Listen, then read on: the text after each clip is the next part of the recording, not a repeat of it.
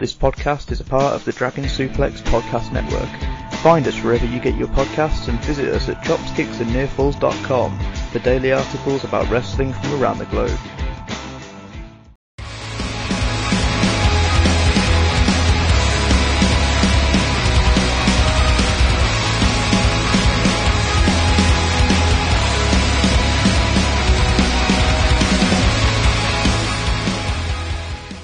Hello, ladies and gentlemen, and welcome to this new episode of the Chopskiks and Nearfalls podcast. This is quite a special edition, as this is our second interview. The first one we did with 2AW wrestler Taylor Adams, and today we have another special guest, Matt Charlton of the man behind the J Crown books. Hello, Matt. Hello, Matt. How are you doing? Hi, I'm very well, thank you. Thank you for having me. Well, it's an honor to have you here. And of course, I'm not alone here, as I have my co-host Conrad with me. Hello, Conrad. How are you doing? Hello, Val. Hello, Matt. How are you? I'm very excited to do this interview. It's been an admirer of your work, Matt, for ages, so it's been really cool to have you on here. I appreciate that. Thank you, man. Yeah, so as I was just telling you while we weren't actually recording, this interview is going to be in two parts. So just to brief our listeners for this episode, we're going to talk about your books in the first part, and then we're going to discuss more generally about pro wrestling and the stuff that you like in the second more chill part of the interview. Without further ado, I suggest we just dive into this. With the first question. Essentially, Matt, what was the catalyst behind the idea of making illustrated books celebrating the history of Japanese wrestling? Well, I think I started planning the books immediately after my brother finished his book, because he did Eggshells, and I illustrated that. True. And so for the longest period of time, I'd been working on the illustrations there, just kind of doing what he wanted or needed, matching the years. And kind of every day for the preceding 2 years, 3 years on Twitter, I'd been putting a picture up. And I don't know, I wanted to expand the range of things that I was looking at, and I wanted to get as many people out there as possible. And so, based around the pictures that I was doing, I kind of thought, well, why can't I do a book around those pictures and just get them out there? But the catalyst was really working on Eggshells with my brother, seeing how that went well, and then getting it out from there. And it seemed like a natural extension just to keep working in that medium and getting the pictures out in that way. Yes, truly. Yeah, that was I actually didn't get to read Eggshells. However, obviously it's quite that book made quite a lot of noise as soon as it came out. Since you were a part of this project, this was your first was this your first project surrounding the creation of a book like this, even though you were just essentially doing illustrations? A book around wrestling, yeah, definitely. I mean, I did an illustration for his previous book as well, Lion's Pride, but most of that book was photography. But yeah, I think Lion's Pride was around the time where I started changing the work that I was doing, going away from kind of inverted commas art and working more into illustrating wrestling on a more obsessive daily basis as a way of, I don't know, expressing myself and celebrating the lives of other people, you know. So yeah, his projects and my projects kind of were in sync at that period of time, and so it worked out really well. All right. I didn't actually mention that we're going to take a turn each of us asking you one question. So like it's going to be Conrad's turn, and then I'll go back to me, and we're going to proceed like that. So yeah, Matt, you said like yours and your brother's kind of projects like intertwined. Was there, and obviously like you've kind of been kind of like sharing your art on like a daily basis for quite a while now. Was there kind of any kind of point where you kind of thought, well, like for say like the J Crown project, like that you were going to kind of discuss championships and like the lineage of wrestlers, and kind of like when did that kind of idea for that direction come along, and was there any kind of other directions that you considered for it? Well, I think the thing with the sharing the pictures and kind of like I mentioned before, it's about celebrating the lives of these people and their achievements. And I really want for the rest of, say, the time where I'm able, where my eyes work, my fingers work, and I'm able to produce work, I want to be drawing wrestlers, like people who've participated in the ring, people who've achieved things in the ring. And that would be everybody. Whether you've just been in an opening match a couple of times, I want to try and get everyone done. And it's sort of the thing that I'll be doing for the rest of my life. In terms of just looking at champ, I mean, you have to start somewhere, and putting it into a book as a way of telling the largest story, because the champions perhaps touch the largest number of lives, and you're able to tell the story of a promotion as well through who they've chosen as their champion. So the fortunes of the company get reflected through those individuals.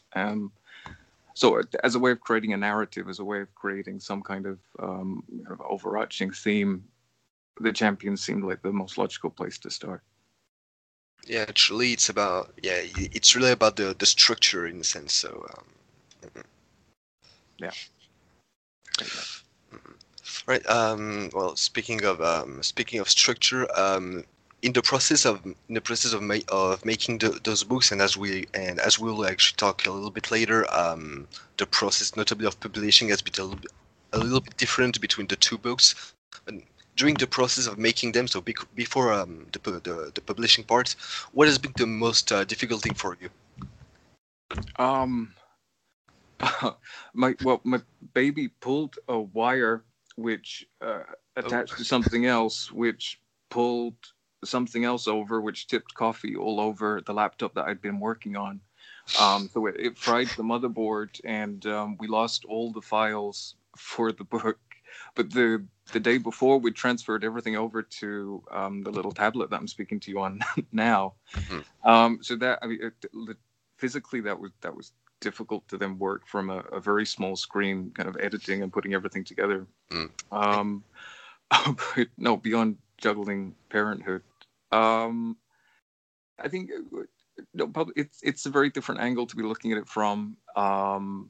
Editing was difficult because I've read it and reread it and read it again, and I'm sure there are still typos, and I'm sure there are still mistakes in that book, and I don't know, and I think the first couple of people who purchased a physical copy, the cover is a little bit wonky, and that again is something my fault, but that's been fixed now. It's I'm not good at things. I'm just generally not good at the practical doing of things. I can have very good ideas and kind of leave me alone with a pen and a piece of paper, and I'm happy, but actually kind of putting those ideas out there, I kind of have a habit of taking on very big projects and seeing them through to the end, and it generally ends up killing me. So I think the last time with John Snowden kind of taking that responsibility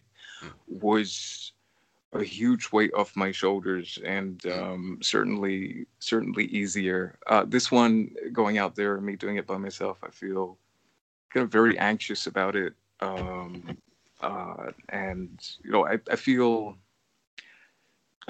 obnoxious whenever I try and sell it, or whenever I try and put it out there and try and attract people to it. And I shouldn't be. It's the whole promoting. Yeah, but that's it. I shouldn't be, because again, it's not about me. It's about the book, and it's about the people who are in that book. But then the product and the content of that product, I don't know, are again somewhat inextricably linked. So it's difficult to separate the person who has to produce and sell that book from the person who's made that book with this kind of idea of just celebrating lives and I know, getting it out there. If I could, it would be free for everyone, and I'd ask everyone just to go and look at it and enjoy it. But I can't. It has to go out through this process where it's monetized, and yeah. Sorry to put that way out there. That's completely understandable. It sounds like you had like a few kind of challenges with that, were like some kind of more kind of light-hearted challenges, but at the same time challenges nonetheless. Kind of looking on the flip side of that, was that what was kind of like what were the most enjoyable parts of like the entire like process, be it like editing or kind of the artwork or whatever else? Well, no, I mean, the drawing definitely is the most enjoyable part of anything. I kind of don't consider myself to be a writer, though it's something I've always done. And there's a book of poetry out there which was published a long time ago by me. But, yeah. So although I like writing, it's not something that I feel I'd naturally identify myself as being. Also, the drawing is always going to be the most fun part. I mean, I liked a lot of the research related to this, because I know that for some of these people in this book, it's the first biographical stuff in English written about them. So going through Japanese paper clippings and things like that, just getting information and feeling that I was doing something to, I don't know, it's something to prevent people forgetting that these people existed, or forgetting that this happened. And that is very rewarding. And I imagine that through those research, it must have been some a little bit of a learning experience for you as well. Oh yeah.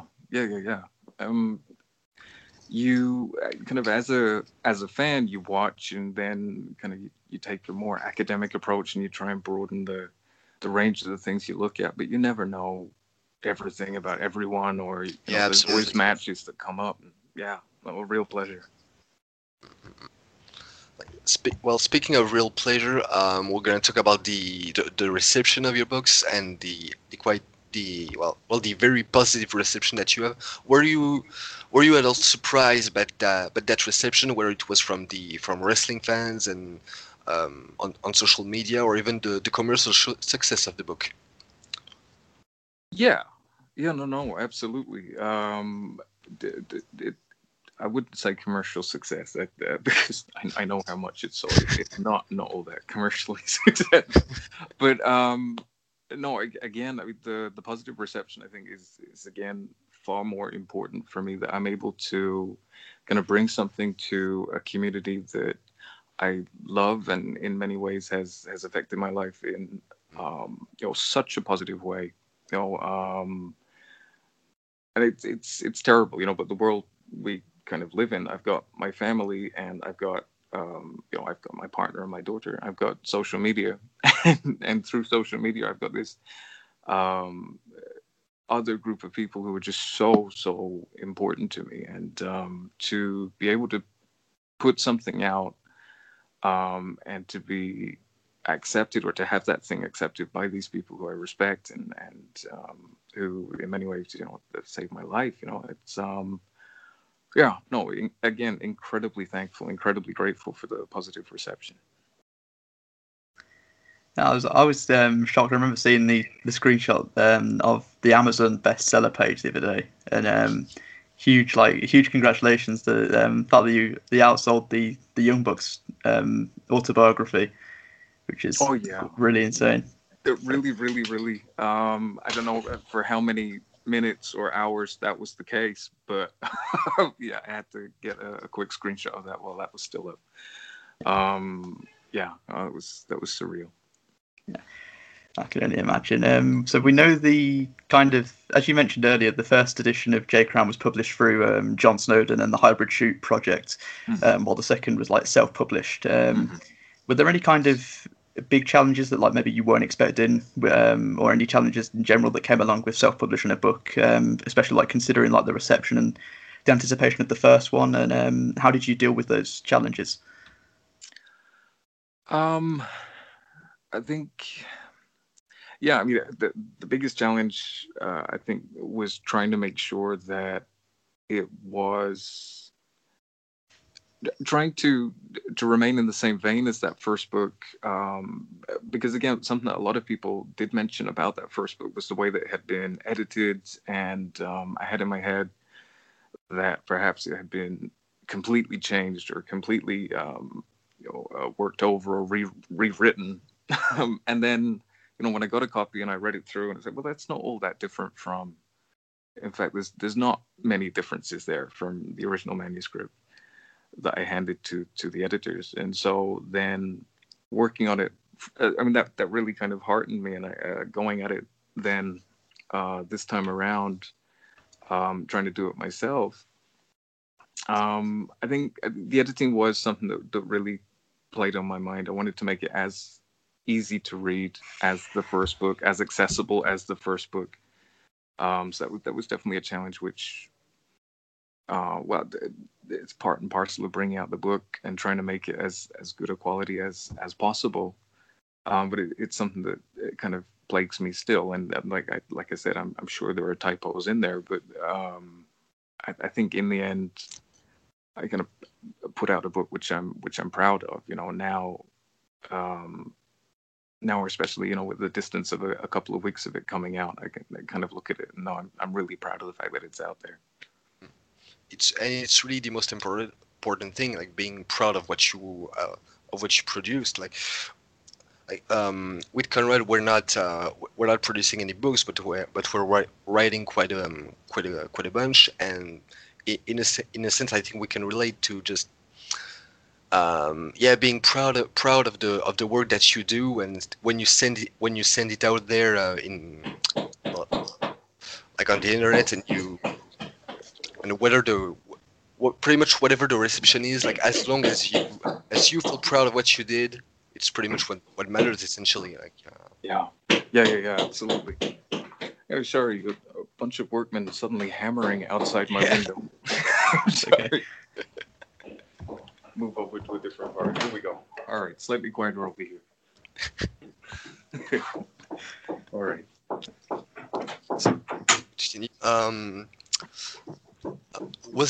Is there anything that you do to keep your skills sharp when planning a project out, or is it simply a matter of creating a piece of work from a reference material?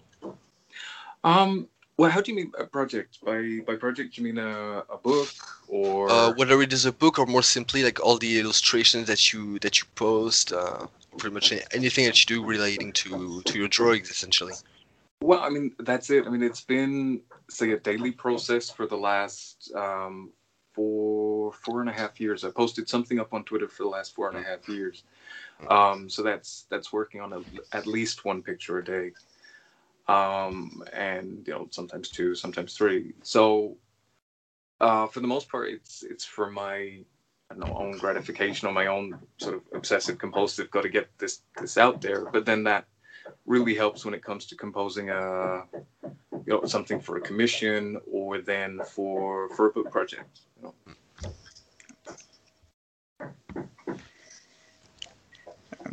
For like the technical kind of folks out there that might be listening, what are your preferred materials in terms of your paperweight, or the pens that you use, and anything along those sort of lines? Well, for the longest time, I was devoted to just using Staedtler products, so specifically the 0.05 Staedtler pigment marker. But say this year, I've started using Copic pens a little bit more, because they've got a 0.03 nib. So for the fine work, that really kind of that kind of tipped the balance and made me even more obsessive about little details and little things. Because a lot of the pictures that you see are actually tiny. They kind of fill the screen when the picture is taken, but they're really quite small.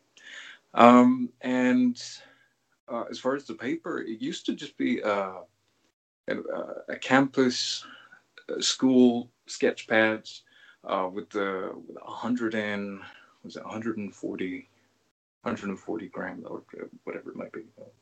But they changed the composition, and they did it sneakily, because they're a very cheap pad, and I guess they thought, well, this is just for schools and no one really cares.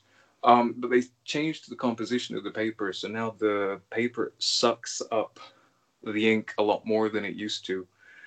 So I've had to kind of troll around and find other pads which work best with what I do. And I think there's a really it's a super geeky question, a super geeky answer, but there's a pad by a company called Strathmore, which is really, really good. And kind of drawing on it, it's just like kind of wood carving, it's kind of getting the ink in. It's really satisfying.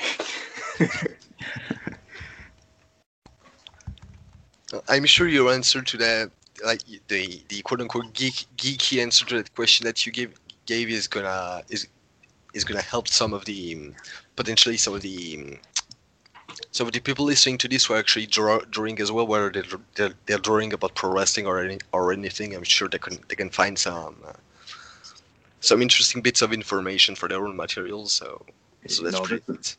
That's it. I mean, there's some incredible artists on Twitter and Instagram in general. I mean, that's it. Absolutely. And lastly, for the first part of the interview, pretty much the biggest part. In your interview with WrestleIn, you mentioned that there are in fact plans for a volume 3 of the series. Are there any areas that you're planning on covering, or wrestlers whose work you feel a need to share in that third volume? Well, the third volume is definitely coming out, but it might not be for a long time. I don't know, 3 or 4 years. Because sitting down over the last couple of days, I decided to throw myself headlong into two other books. I've got one idea very, very strong in my head, and that might come out kind of sooner. But I mean, with any kind of process where you're creating something like a book or a piece of music or a movie, it just takes so long from inception to writing to producing to then bringing out. So you're looking into the distant future. But Volume 3 would definitely have kind of the people I wanted, because the whole idea of J Crown from the very beginning was to make a very big illustrated book of everyone, and you can't do that. Like printing costs and size and practicality. So we'll get BJW into the next one, Dragon Gate into the next one, Ice Ribbon into the next one, Marvelous into the next one, Sendai Girls into the next one. There's a lot of people who haven't been spoken about who really need to be spoken about, and those companies, looking at the champions allows you to cover an awful lot of ground and get a lot of people into the conversation who perhaps have been brushed over. Absolutely, because like some of the promotions that you mentioned, the likes of Dragon Gate, BJW, even Ice Ribbon, these promotions for let's say like I'm gonna use the term puro nerds for the pretty much people like me and others, but we know of these promotions and we know some bits of histories, but in the grand scheme of things, these are relatively unknown promotions in the realm of pro wrestling. So getting the opportunity to really put the spotlight on them in a book. That's it. No, really, really important. When me and my brother started out, wrestling, Toraemon were the tapes I'd get of Toraemon were just so important to us, just in terms of learning things, doing weird stuff, and that nobody else would have seen or nobody else would have done. And then, of course, yesterday Toraemon lost the big stable disband match, and I don't know. I mean, there is this arc of history with these people here going off then into other companies and through Shingo's work now, and even Yokosuke and HAPW at the beginning of the year. I don't know, seeing how they then affect the entire culture, not just an obscure little company who you might not have heard of. It's one of the great pleasures of writing about, say, Sasuke, and being able to talk about Michinoku Pro and being able to get that out there, and try and encourage people to explore those different areas, those different corners that they might not have looked at.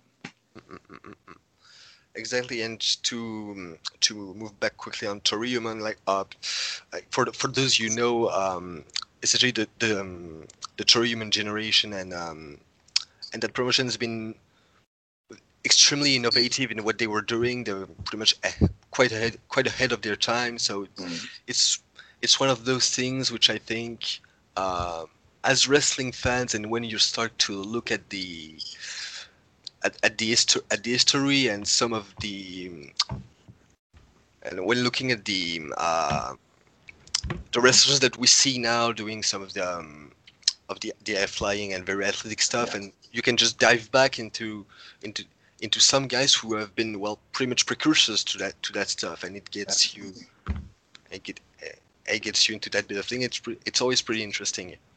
Yeah.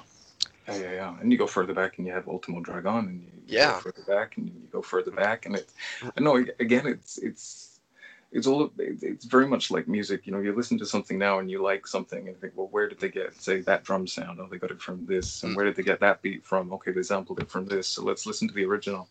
And I know it's sort of endless. And so this is it. And I say that I'll be doing it for the rest of my life. I mean, there's just not enough time to cover the people who you've been influenced by, but you don't know that you've been influenced by, you know, because they influenced the guy who influenced the guy who influenced you. Exactly. Yeah. And wrestling is such a big medium. Like we're focusing mainly on Japanese wrestling here, but obviously, once you look at outside of Japan, just for Toriumon, obviously they've had their own thing in Mexico, so it's pretty much a worldwide thing, and just so much to dive into. Yeah. Well, then next we're going to move to the more, well, to the smaller and chill part of the interview as we're going to discuss wrestling in general. Conrad, I will let you start with this part. Thank you.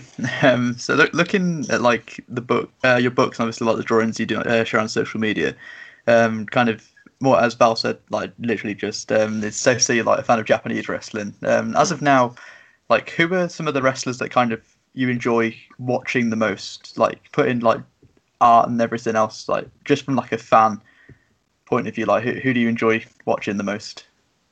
From this year, there's been a lot. Could be in general as well. In general, far too big a question. Then I just stick to this here then. You know, because this is it again. Everything in some way, there's something you can pick up and something you can enjoy. This year, although it's been terrible in lots of. It's been a weird year. It's been a very weird year, but there's been some great wrestling, and there's been some great people, like people who really again have sort of sparked the imagination. Like watching Noah this year has been good because the way they booked their champion Shiozaki has been tremendous. Definitely say the wrestler of the year, because of the trials that the man's gone through. I mean, that people can just empathize with this guy and empathize with the wars that he's gone through, and the fact that he's still standing, the fact that he's still the champion. I think it's been a wonderful story from beginning to end with Noah. So I mean, younger people, I like Inamura from Noah, Yoshiki Inamura,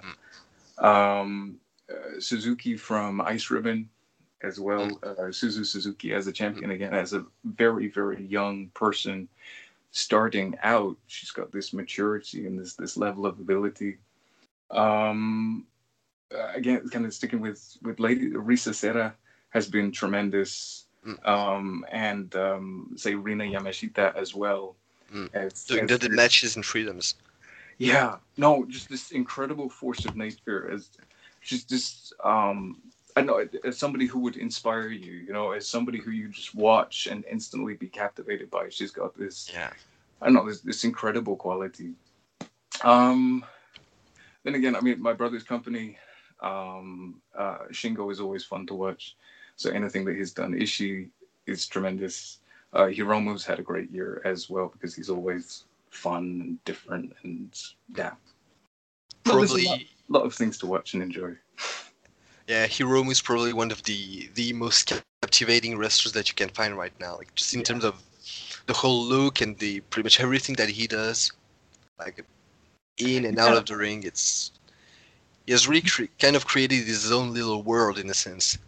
But that's it, and it's the sense of, well, if he can do it, then there's really nothing stopping anybody. I mean, there's he's come back from this horrific injury, which could have killed him. You know, he had a broken neck, and he's come back, and it hasn't slowed him down. He's just different. I mean, there is this inspirational quality to his story, and but again, you look at the wrestling, and you see the people who suffer so much on a daily basis, and you think, well, how do you go out? How do you kind of put all that pain that you're going through aside to do what you do? But I think Hiromu, as a character, is certainly unique in what he's been able to do. Yeah. Yeah. Really. The part about inspiration really is really the biggest part, and it makes you like seeing people like I guess the main example that you brought up really is Go Shiozaki. Like, you look at him the year that he had, and obviously he's probably the main example of a guy who you look at him, and through the things he's been through, not that you really question it's not really questioning his drive, but you wonder what makes him push this hard and just go beyond his limits pretty much all the time. Yeah. It's like like the reception, like to basically like any picture of Shiozaki that's been shared, and there have been so many people like on my timeline that are like, well, why are you doing this? Like you're falling apart. You look absolutely like dead on your feet. Like, and it's amazing how he's kind of, even in like a quote unquote smaller company like Noah, they kind of like have. I don't like saying smaller because obviously they're running the Budokan in February, but yeah, like the fact that he can kind of get that much kind of attention and kind of that much sympathy from maybe like people that haven't watched Noah before, and it's absolutely incredible. And you could make a case for obviously like Hiromu's the same, and yeah, it's absolutely incredible how much we kind of emotionally invest in these kind of characters. No, that's it. Because again, life is difficult. You know, it's been hard this year again to empathize with say Naito, because we've got real life. I think everybody now has real life issues and real life problems. You know, it's hard to empathize with a champion who tells you that tranquilo, just relax. You know, it's difficult. No, we want to see people who've been through the wars and have stood up. And it's the thing, as a storytelling medium, you need to be able to empathize with your heroes. You need to be able to empathize with your champions. Otherwise, they're bad champions. Absolutely. We're gonna move on a little bit. Have you had a particularly pleasing discovery within wrestling this year? Well, I mentioned the two earlier, Suzu Suzuki with Ice Ribbon, and Yoshiki Inamura, particularly the way that he's now come out of Congo and he's his own person, and he's sharing the main event now, and he's being given this position to shine. I think that's been a pleasant discovery. The fact that I think the culture broadening as well, just lots of people interested in lots of different things, and kind of Dragon Gate getting more vocal support. It's a delight to see, you know. So I think just a pleasing discovery, more that wrestling didn't stop and doesn't stop, and nothing can really stop the telling of these stories. And then also, I mean, the community that is around it is supportive surrounding it, and it's more of a general a general thing. I mean, definitely a few people have really stood out, but the fact that wrestling has endured and will endure, and I mean that's been more I don't know, more of a pleasure to see this year when everything else has been grim as hell. You know. Yeah, wrestling has really been like one of those bright spots in this. Well, we said it in this year with the pandemic and pretty much everything that happened. Like seeing wrestling, as you said, keeping on enduring all these things that happened. Like I guess it kind of goes back to the inspiring part that we were discussing earlier. Like you see just this whole medium that you're so passionate about, and these wrestlers which are inspirational, and you see them all trying to find ways to keep doing what they do, and in a sense it pushes you, I guess. Absolutely, yeah. Like the kind of interview with Yun Kasai, when asked why he does these things and why he risks his life and bleeds the buckets that he does. And his answer is just because you've got these people who go to work and do soulless jobs which are destroying them, but they come and they see me do this and they feel that they can then get up in the morning and they can go about their lives. And it goes all the way back to Ricky Dozan beating the Americans back in the 50s. The country can pick itself up. You can pick yourself up. You can do it. Whatever you're going through today might suck, but you've got to get up tomorrow. You can do it. You've got the strength to do it. So it's the beauty of pro wrestling as a medium. It does it in a way that just very few things can. A piece of music can, or a piece of literature can, but pro wrestling does it in this very physical, visceral way that just nothing else can. Absolutely. It's really like insane. The kind of, I'm sure, like myself and Val, I'm sure the other saying that wrestling's kind of been, I think I put it as an escape, kind of a sense of, this is going to sound really weird, but a sense of calm in a world that doesn't provide that, especially like in this year more than any. It's been kind of really all over the place, and it's been so unpredictable, and kind of the world's been filled with fear. And then you have, say, New Japan with their documentaries, and obviously Noah were doing the empty arenas, and you have like all these wrestlers that are still kind of, obviously, like the physical risks that they'd face on like in any other year, and then you see them kind of putting themselves maybe at further risk with the coronavirus. And I think it's cool that it kind of, like, a lot of companies have kind of taken those precautions. Absolutely. And kind of they haven't rushed back into anything as such. Well, especially like in say like Ring of Honor in the West, and obviously like a great deal of the Japanese promotions, and it's really cool. And yeah, it's been really good. And kind of just like leading on from like how good wrestling's been this year. What's your favourite match from like within this year? My brain just goes completely blank. I think going right back to the beginning of the year, and actually somebody I didn't mention, say Yuya Aoki as BJW junior champ. He had some incredible matches. Absolutely. The match with Fuminori Abe from February. Oh, Abe as well. I mean, the Astronauts. Again, the pleasures from this year. Abe and Nomura have been tremendous. Yeah. No, I mean that's it. I mean his early matches in the year. There's one on YouTube. I think El Lindemann. Go watch that because Lindemann's tremendous as well. Risa Setter and Arina Yamashita again. Their match from August was tremendous. Say recent stuff because my brain is like that. Say Hiromu and Desperado from the other week was again sensational storytelling. And again, just a couple of days before, everyone was saying match of the year for Shiozaki Sugiura, and that was tremendous as well.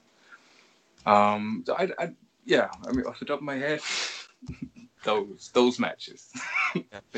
all great picks. So it's all good. Those are all great matches. And I guess the last question we've got for you is more of a projection for 2021. What is the one thing which you are looking forward to the most? The one thing. Yeah, yeah. Whether it is about wrestling or maybe some maybe some personal project that you have. Like, is there really one thing standing out of the things that you look forward to? My daughter's second birthday. I'm looking forward to that. But wrestling. Somebody sent me a message last night. A good friend called Dan. He's great for keeping me up with Michinoku Pro. Sends me links and keeps me in touch with it. But he also mentioned the Sendai Girls versus Marvelous 7-on-7 series. It's coming in January. Yeah. In January, which would be again something to look forward to. I'm gonna go though with family loyalty. Looking forward to my brother being back in the Tokyo Dome with Wrestle Kingdom, just in a few days. So looking forward to that immediately. That's technically next year, right? That's just a couple of weeks away, but we'll go with that. So there was a saying that we were gonna end the interview on like a chill note, and I think those are kind of the most kind of I guess complex questions. There's so many answers to that could have been. Oh no, that's it. I mean, there's so many possibilities, and no, that's it. Looking forward to the surprises that it will bring, and looking forward to just being able to stay doing what I'm doing, and I'm very lucky to have the life that I have. So I'm just looking forward to having more of it. Absolutely. I think that's kind of. Val, have you got anything to? No. Well, we're pretty much done. We're pretty much done. So I guess we can pretty much wrap this thing up. Yeah, the usual socials stuff then. Yeah. To start with our esteemed guest, Matt. Where can people find you and your work on the interweb? On the inter thing, Twitter, I'm Shining Wizard DS. Instagram, I'm Shining Wizard Designs. You can buy the book on Amazon, Amazon.everything, such as J Crown, Volume 1 or 2. Yeah, that's it. Drop by, say hello.